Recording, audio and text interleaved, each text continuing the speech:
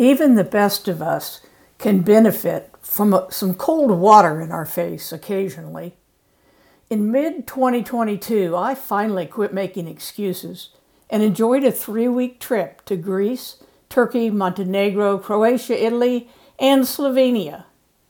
What shook me out of my, but I don't want to contract COVID inaction, was a friend's story that he had recently returned from the Polish-Ukrainian border assisting refugees.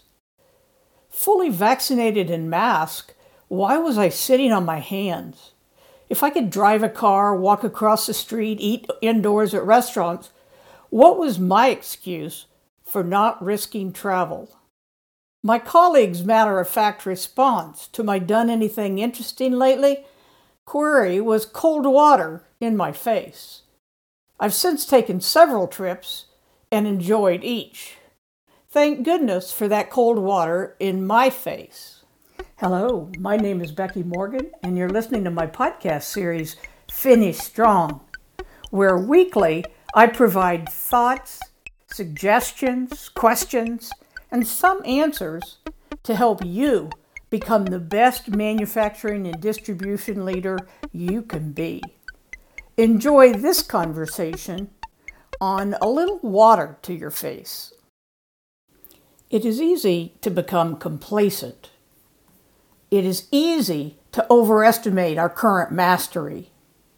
And it's easy to let the potential downside of an action we know we should take corner us into inaction. Those are rarely the mark of leadership we want to follow. Your supply chain was never a fully visualized, well-oiled machine. Pre-COVID, you struggled to attract the workforce you want and need, and most of you still do.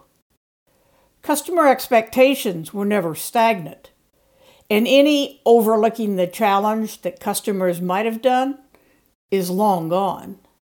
Investing in building muscle is an ages-old requirement. Details may be different now, but taking decisive action to make giant leaps forward is an ongoing requirement of any business. Consider your answers to these pretty simple questions. Think first of your supply chain. What specific steps have you taken in the last 6 months to simplify it, to increase its responsiveness and resilience, to rationalize products, parts, and suppliers, to enhance multi-level visibility? Now think about people. What specific steps have you taken in the last 6 months to remove toxic employees regardless of their skill sets, to capture and teach the knowledge of departing workers, to respect employees as individuals with individual needs and goals, to emphasize characteristics rather than years of experience in any new hires, to speed the effective onboarding to the company and to new roles, to develop training skills in knowledgeable employees, to gather and leverage diverse backgrounds. And now, think about your business strategy. Think about your operations strategy. How have you redefined yours to reflect current realities in the supply chain, in people, in global socioeconomics, in technical advances, in constituent expectations regarding ESG? I could ask each one of you hundreds of questions specific to your industry, your size, and your market position. I could help you develop and implement decisions. But it is much more important that you realize it's time.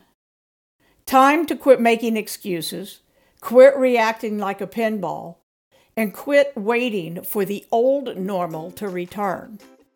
It won't. This is normal. Your future is yours to create. It's time. Now dry your face and start moving. And when you start something, finish strong.